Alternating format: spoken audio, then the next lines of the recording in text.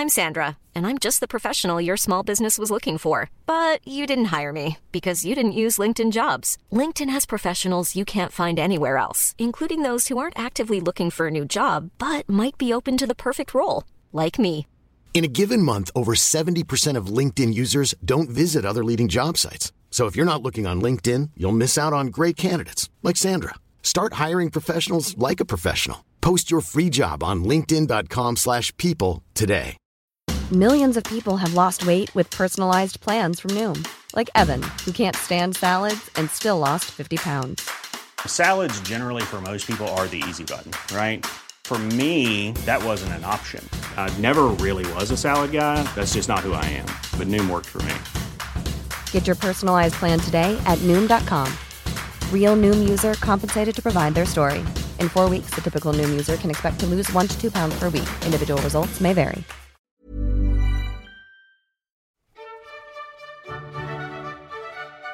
Hello and welcome to Past, the podcast about those who would never rule.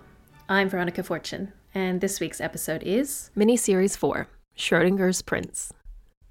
Welcome to the fourth miniseries. You may notice that I sound a little under the weather. I promise I'm feeling much better than last week. Funny story, this was meant to be out a week ago. But I got sick, obviously. I'd kept my daughter out of school the week before to try to keep from getting sick because everyone in her class was sick. And somehow, despite not seeing any of her school friends, we both got sick and then passed it on to my sons. So, despite my voice sounding horrible, I am completely fine. I do apologize if it's distracting. This fourth miniseries will be a proper miniseries, as in, it will only have one subject, unless you're a patron. More on that in a moment. This series will take us to Korea, which is a country close to my heart. I was lucky enough to live outside of Seoul in Bucheon for 2 years, and in both cities on the island of Jeju for 2 years.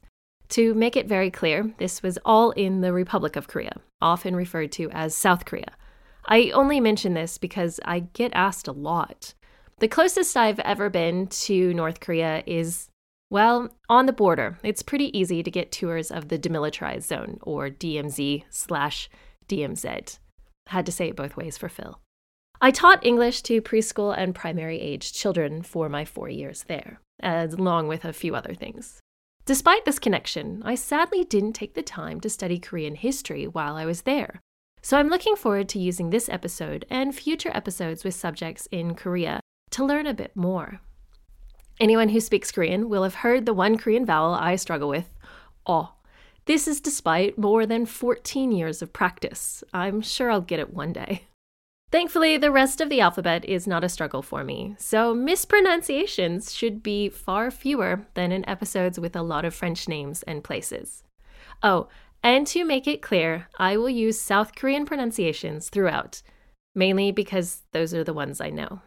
Before I get too excited telling you all about Korea, which I will continue doing through this episode, I should probably share this miniseries' subject. Crown Prince Sado was the only surviving son of King Yeongjo of Joseon. Yeongjo was the 21st ruler of Joseon, and his reign lasted 51 years, from 1724 to 1776. This will be a 2-part series, with a special episode about Sado's senior wife, Lady Hye-kyung, for patrons in the heir apparent and usurped tiers. If you're interested in becoming a patron, visit patreon.com/pastpod. I have 3 tiers: heir presumptive, which is $2 per month and includes ad-free episodes; heir apparent, which is $5 per month and includes special episodes; and usurped, which is $15 per month and allows the patron to commission their own special episodes. All levels include early access to comics, as well as This Too Shall Pass, and shoutouts, which is great. As with all series, though, I like discussing a bit about the area I will be covering before getting on to the subject. For those who don't know, until 1945, there was only one Korea. At least there had only been one Korea since 1392, or so. The country has gone through a few different names and has been ruled by multiple dynasties. So, the Korea I'll be talking about in this properly mini series will be a country that covers the entire peninsula and Jeju Island, as well as multiple smaller islands. By the time of this series, the 1700s, the use of Hangul, the script used natively to write in Korean, was widespread, at least among those who could read and write. It was used mainly by and for women, though. Men could read it, but when they were writing to each other or for official records, they still used Chinese script, called Hanja in Korean. Hangul was invented by Sejong the Great. Personal name, Ido. Sejong was the fourth ruler of the Yi dynasty and ascended to the throne after his father's voluntary abdication. While his father had abdicated, the elder king still ruled in all but name. I will be doing a later mini-series on this family because Sejong should never have been king. His two older brothers should have. After Sejong's father died, he was finally able to lead. Sejong was bothered that many of his people couldn't read or write due to the use of Hanja, the Chinese characters. If you've ever studied these, you know it's a lot more work than learning an alphabet, and I'm speaking from personal experience. I've studied them extensively and still struggle. Plus, Chinese and Korean are not analogous languages when it comes to pronunciation. Sejong thought he could do better. Now, it's likely he didn't personally invent the alphabet. He instead assigned a group of highly educated men to design it. Always men. There is a tiny chance Sejong did invent it himself, but that would have been a lot of work for a person who was ruling a kingdom. The alphabet wasn't widely used until the late 16th century due to mainly classism. Yes, it's an ongoing problem everywhere. We should count ourselves lucky that the Romans and Greeks used alphabets. Those may not be perfect, especially the one we use in English, but it was helpful for the spread of writing in Europe. Scholars are not even 100% sure how Hangul was invented, because the rulers that followed Sejong suppressed it and early records were destroyed. It is possible some of the letters were borrowed from the Tibetan script, Square Tibetan. There is also the possibility that it was borrowed from Chinese script, much like hiragana and katakana. Under Japanese rule, the use of Korean in general was suppressed, and Hangul in particular. Thankfully, the language and alphabet survived. This alphabet is actually rather impressive. It's quick and easy to learn to read and write. As someone who could already read the syllabic writing systems of hiragana and katakana, I was able to learn to read Hangul from street signs in less than 2 days, and then furthered my knowledge over my 4 years living in Korea. I actually do make sure to refresh my knowledge regularly. Duolingo is great for that, and it helps me with my actual spoken Korean.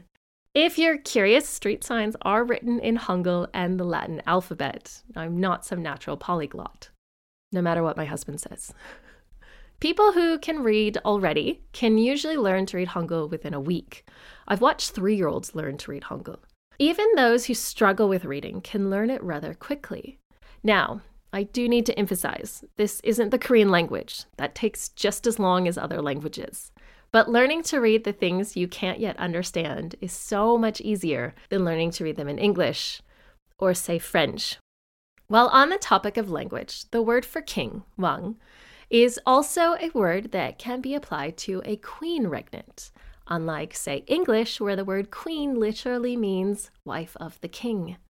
This would be similar to what I discussed in Empress Matilda's episodes. We should just use the word king for the ruler regardless of sex.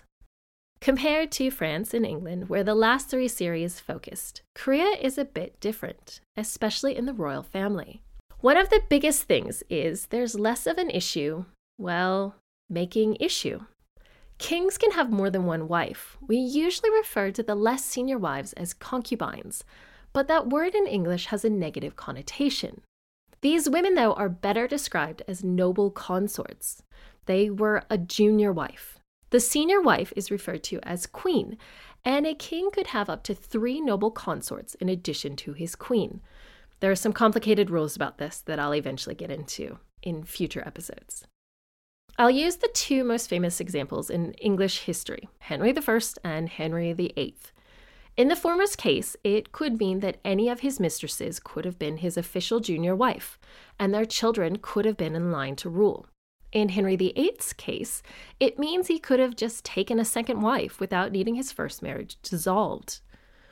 It's important to note, I've also moved ahead about 250 years in history. The subject for the next few episodes was born in 1735, which is 232 years after the death of our last subject, Elizabeth of York. Obviously, Margaret Beaufort lived a little longer. Names are something I don't want to ignore. I will be using the traditional Korean naming system, surname first, given name second, because that's what I'm used to using, and it's appropriate. Once a person is introduced, I'll likely use their full name, sometimes just their given name, and sometimes their title, but I'll try to make it clear who I'm talking about throughout.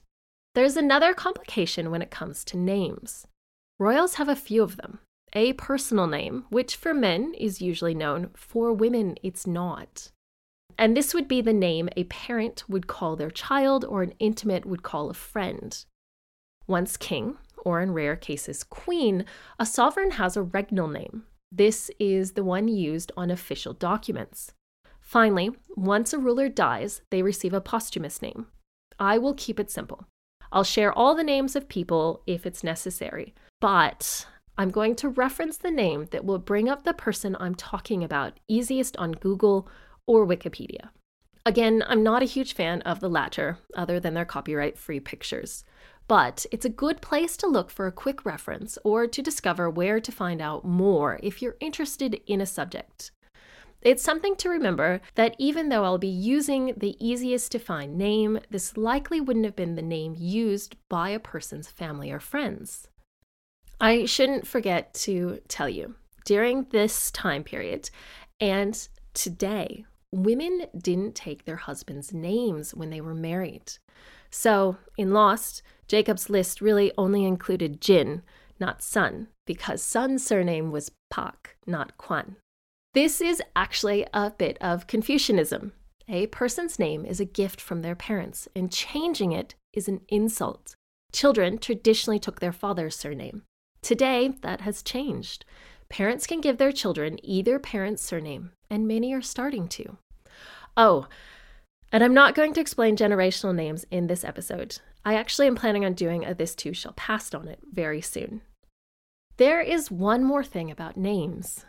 While most Korean surnames are a single syllable, and I'm not going to get into longer surnames in this episode, there are other names that a person with those names will know. These are their clan names. So surnames like Kim, Lee, and Pak, or Kim, Lee, and Park, as will be heard outside of Korea, are common, much like Smith and Jones. Each person also has a clan name. For Kim, which is the surname for 21% of the population of Korea, there are almost 350 clan names, or bangwan. Kim-hae is the most common bangwan for the surname Kim. The reason I bring this up is there's a cultural practice of avoiding marrying someone with the same clan name, despite the fact that in, say, the Kim-hae Kim, there are over 4 million members, and the likelihood of 2 members being related and not knowing it is negligible. How is this negligible, you ask? Because traditionally each generation of a family is recorded in a jokbo, a genealogical book that outlines the past members of a family. This is an in-family record. It, though, makes it really easy to check if 2 people are related. There are copies of these registers going back hundreds of years, and they're usually held by the oldest son's line. From 1953 until 2005 in South Korea, and ongoing in North Korea, the government kept a register called a hojok. This register was the legal and formal version of the jokbo. It was removed from South Korea in 2005 due to being, sexist, since it had requirements for certain men to register children, not allowing children to be registered under their mother's family, and other various outdated reasons. Imagine being a single mother. Today, a parent can register their child in a personal registry. Now that I've given you a bit of an overview of Korea, I should probably tell you who the focus for this properly mini series is, and then put them in historical context before getting to the episode. Crown Prince Sado was the second son of King Yeongjo. He was born 7 years after the death of his older brother. Neither of King Yeongjo's queen consorts had any known issue. Sado was instead the son of King Yeongjo's second royal consort. And after this message, you'll hear more. Millions of people have lost weight with personalized plans from Noom. Like Evan, who can't stand salads and still lost 50 pounds. Salads generally for most people are the easy button, right? For me, that wasn't an option. I never really was a salad guy. That's just not who I am. But Noom worked for me. Get your personalized plan today at Noom.com. Real Noom user compensated to provide their story. In 4 weeks, the typical Noom user can expect to lose 1 to 2 pounds per week. Individual results may vary. Hiring for your small business? If you're not looking for professionals on LinkedIn, you're looking in the wrong place. That's like looking for your car keys in a fish tank. LinkedIn helps you hire professionals you can't find anywhere else, even those who aren't actively searching for a new job but might be open to the perfect role. In a given month, over 70% of LinkedIn users don't even visit other leading job sites. So start looking in the right place. With LinkedIn, you can hire professionals like a professional. Post your free job on linkedin.com/people today. The reason I chose Sado has nothing to do with Sado himself, per se. Instead, I chose him due to his wife, Lady Hye-kyung. In fact, my source for these next few episodes are Lady Hye-kyung's memoirs, translated by Ja Hyun Kim Habaush. Yes, this is better than any chronicler, no matter how close they were to the throne. She just hits it out of the ballpark. Lady Hye-kyung was in the inner circle, and her account of events is pivotal to our understanding of the time period. I and every single Korean researcher I've read recommend this book, and this particular translation, if you're not fluent in Korean. The memoirs of Lady Hye-kyung are 4 separate volumes. It's not super long, though. Each serves a different purpose. The first covers her life with Prince Sado. The second is written due to her brother and uncle being accused of crimes and then being executed. Her brother supposedly converted to Catholicism, and her uncle was executed for disloyalty. The third focuses on her son, who would become king after his grandfather's death. The fourth focused in greater detail on Sado's life. The 2 episodes about Sado will mainly use the first and fourth volumes, but my special episode will be using all 4 volumes, so check that out. I actually want to quickly talk about Jae Hyun Kim Habaush. She was from Korea, as her name hints, but I'm using the Western style of naming for her because that's how she chose to publish in English. I'll be including a link to the Columbia Spectre's post following her death in 2011. Please give this a look if you're curious about her at all. Dr. Kim Habaush was a professor at Columbia for the last 11 years of her career. And I think the world should be grateful that she translated this book, because in addition to her love of Korean history, she was a Chinese language scholar with a deep knowledge of Confucianism and Neo-Confucianism. This is important because Lady Hye-kyung was living during the 3rd generation of Neo-Confucianist thought. This means that while Dr. Kim Habaush was translating this work, she could put things within the proper historical context. She also looked into the feminine context of Lady Hye-kyung's life. This is a life different from anything most people living could imagine. Gilded cage would be an understatement. I will be using a few other sources as well. Dr. Kim Habaush has a few other books that are rather useful, so have a look through her entire works if you're interested in Korean history.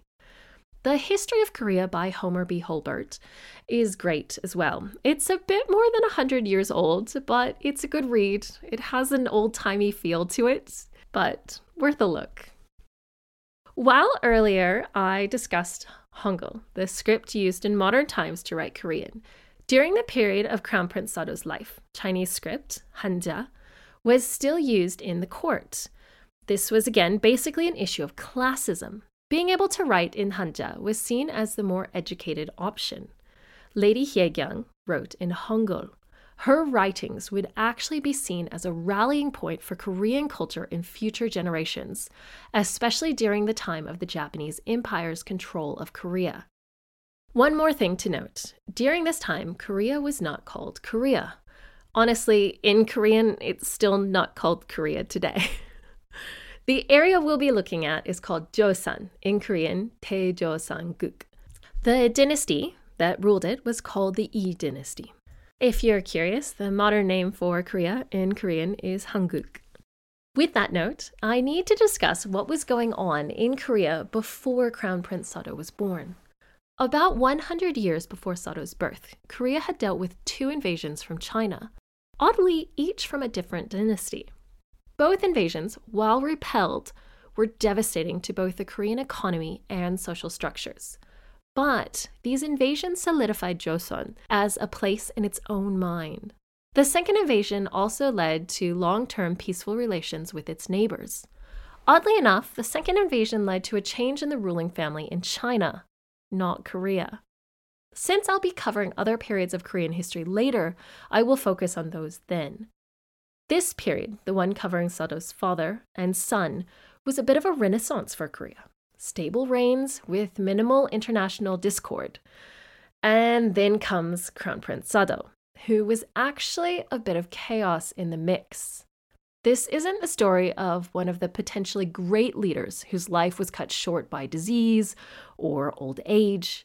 Instead, we'll be looking at someone who could have been as chaotic as Charles II of Navarre, combined with the mental health issues of Charles VI of France or Henry VI of England, but never had a chance to rule. I, of course, don't want to tell you Sado's full story before his episode, but I do want to discuss his father a bit.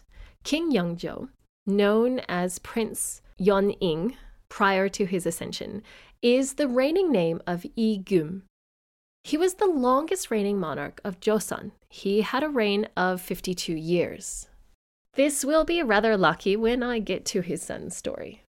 Yeongjo wasn't meant to rule. His older brother, Gyeongjong, was only 35 when he died in 1724 after ruling for only 4 years.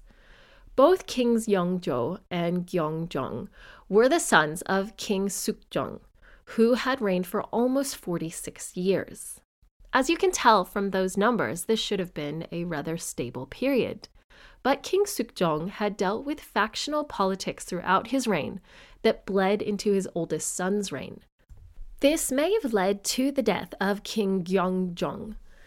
There were those in court who felt that Yeongjo should have been named king immediately following his father's death because there was a rumor that he had been named by his father at the end of his life as his successor. Instead, the elder brother succeeded. As I mentioned, King Gyeongjong had a short reign, only 4 years. Yeongjo, while the son of a king, was also the son of a common maid, and to be even more correct, a slave. His mother, born Chae Dong-yi, was known to those who were polite, and this podcast, as Lady Chae. Lady Chae had joined the palace as a water carrier at the age of 7. At some point, well after the age of 7, likely around 19, she impressed the king with her kindness towards his exiled queen, In Hyun. If you've watched K-drama, you may have heard of this queen. Apparently, In Hyun had gone into exile to protect Sukjong. Lady Chae had been one of her servants prior to this and missed her mistress. She was marking the exiled queen's birthday. Sukjong was touched by this servant's devotion. Due to this, and probably other reasons, mainly she was young and likely pretty, Sukjong and Lady Chae began a relationship. They had 2 sons, one who died young, and one, the future king, Yeongjo. Being the son of a water girl is not the usual route for one to become king. Think back to even Henry I, who didn't name any of his illegitimate sons as heir. This is the big difference when multiple women can be consorts. There are fewer illegitimate children, at least at a noble level. Yeongjo was adopted by Queen Inwan, his father's 4th queen. Yeongjo wasn't actually able to acknowledge his mother, biological mother, officially for the early part of his reign. She was eventually allowed to be recognized as his mother. Oh, Adoption is another thing I should mention quickly. In royal traditions, not unlike the Romans, adoption could occur to assure a certain preferred heir ruled. It also connected the sons of consorts to the king's senior wife, his queen. It could also happen posthumously, which I will go through in the coming episodes. I'm going to get into a slightly complicated bit of 18th century Korean politics. I hope you'll bear with me and don't stress if you don't remember all of this. Just like with European royal courts, Korean royal courts had factions. Politics is just the same thing with different names, right? The complication that makes this a bit more interesting is the multiple consorts for the king. Think of how influential a mistress can be in Europe. Alice Perrers during the reign of Edward III, or Jean Antoinette Poisson, better known as Madame de Pompadour. Now imagine these mistresses are legal wives, and the way for selecting a wife is to have the noble families of the country put forth their eligible daughters.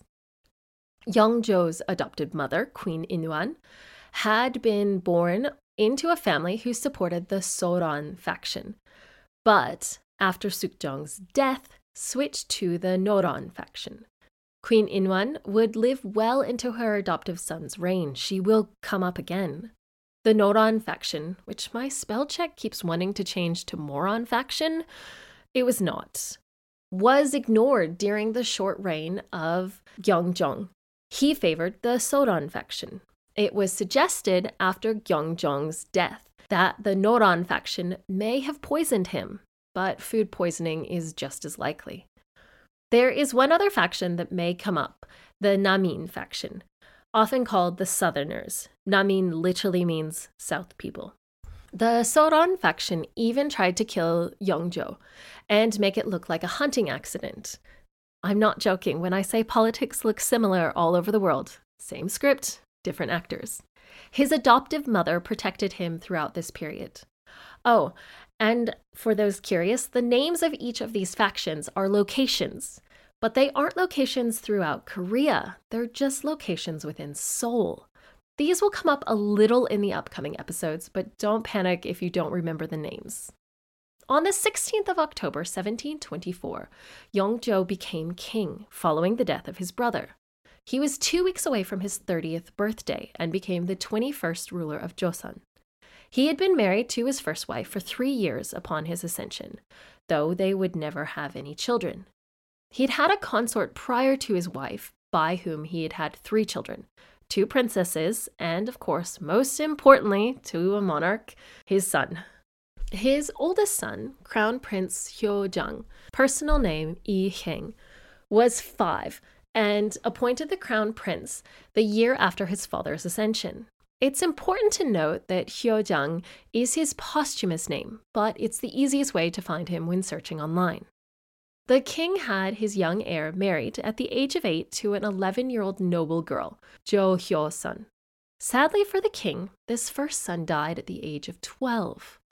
Much like the European monarchies I've discussed earlier, high infant mortality is to be expected, but losing a child once they've reached adolescence was rare. Hyojang's death was devastating to his father. Hyo-sun would only live until she was 35, and her death saddened her father-in-law greatly. It would be 6.5 years before Yeongjo had another son, Sado, the subject of these upcoming episodes. Yeongjo had a total of 12 daughters from his 4 consorts. Neither of his queens had issue. 6 of these daughters were born between the births of his sons. 3 of those daughters were born after his first son's death and prior to his second son's birth. I think it would give Henry VIII some perspective. Sadly, 2 of those daughters were short-lived.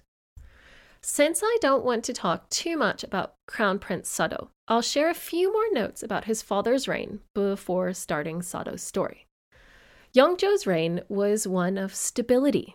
The first few years, though, were a bit rough. The faction that had supported him, the Noran, took out all their frustration at being ignored during his brother's reign on their rival faction, the Soran. There are records of 1,000 people a year being killed for the first few years of his reign just due to this factional rivalry. Yongzhou's reign had one out-of-date thing of note: prohibition. The king banned the production and imbibing of spirits. Yeah, he was a bit of a killjoy. This was possibly the earliest prohibition of alcohol at a national level. Oddly, despite this ban, wine is mentioned multiple times in his daughter-in-law's memoirs. With that, I will see you next week for Prince Sado's story. Before I go, a huge welcome to my newest patron, Michael. I'll see you next week. Thank you for listening to Past. I can be found on Twitter, Facebook, and Instagram at PastPod. That's PASSEDPOD. Please feel free to email me at pastpod@gmail.com. I have a Patreon that can be found at patreon.com/pastpod.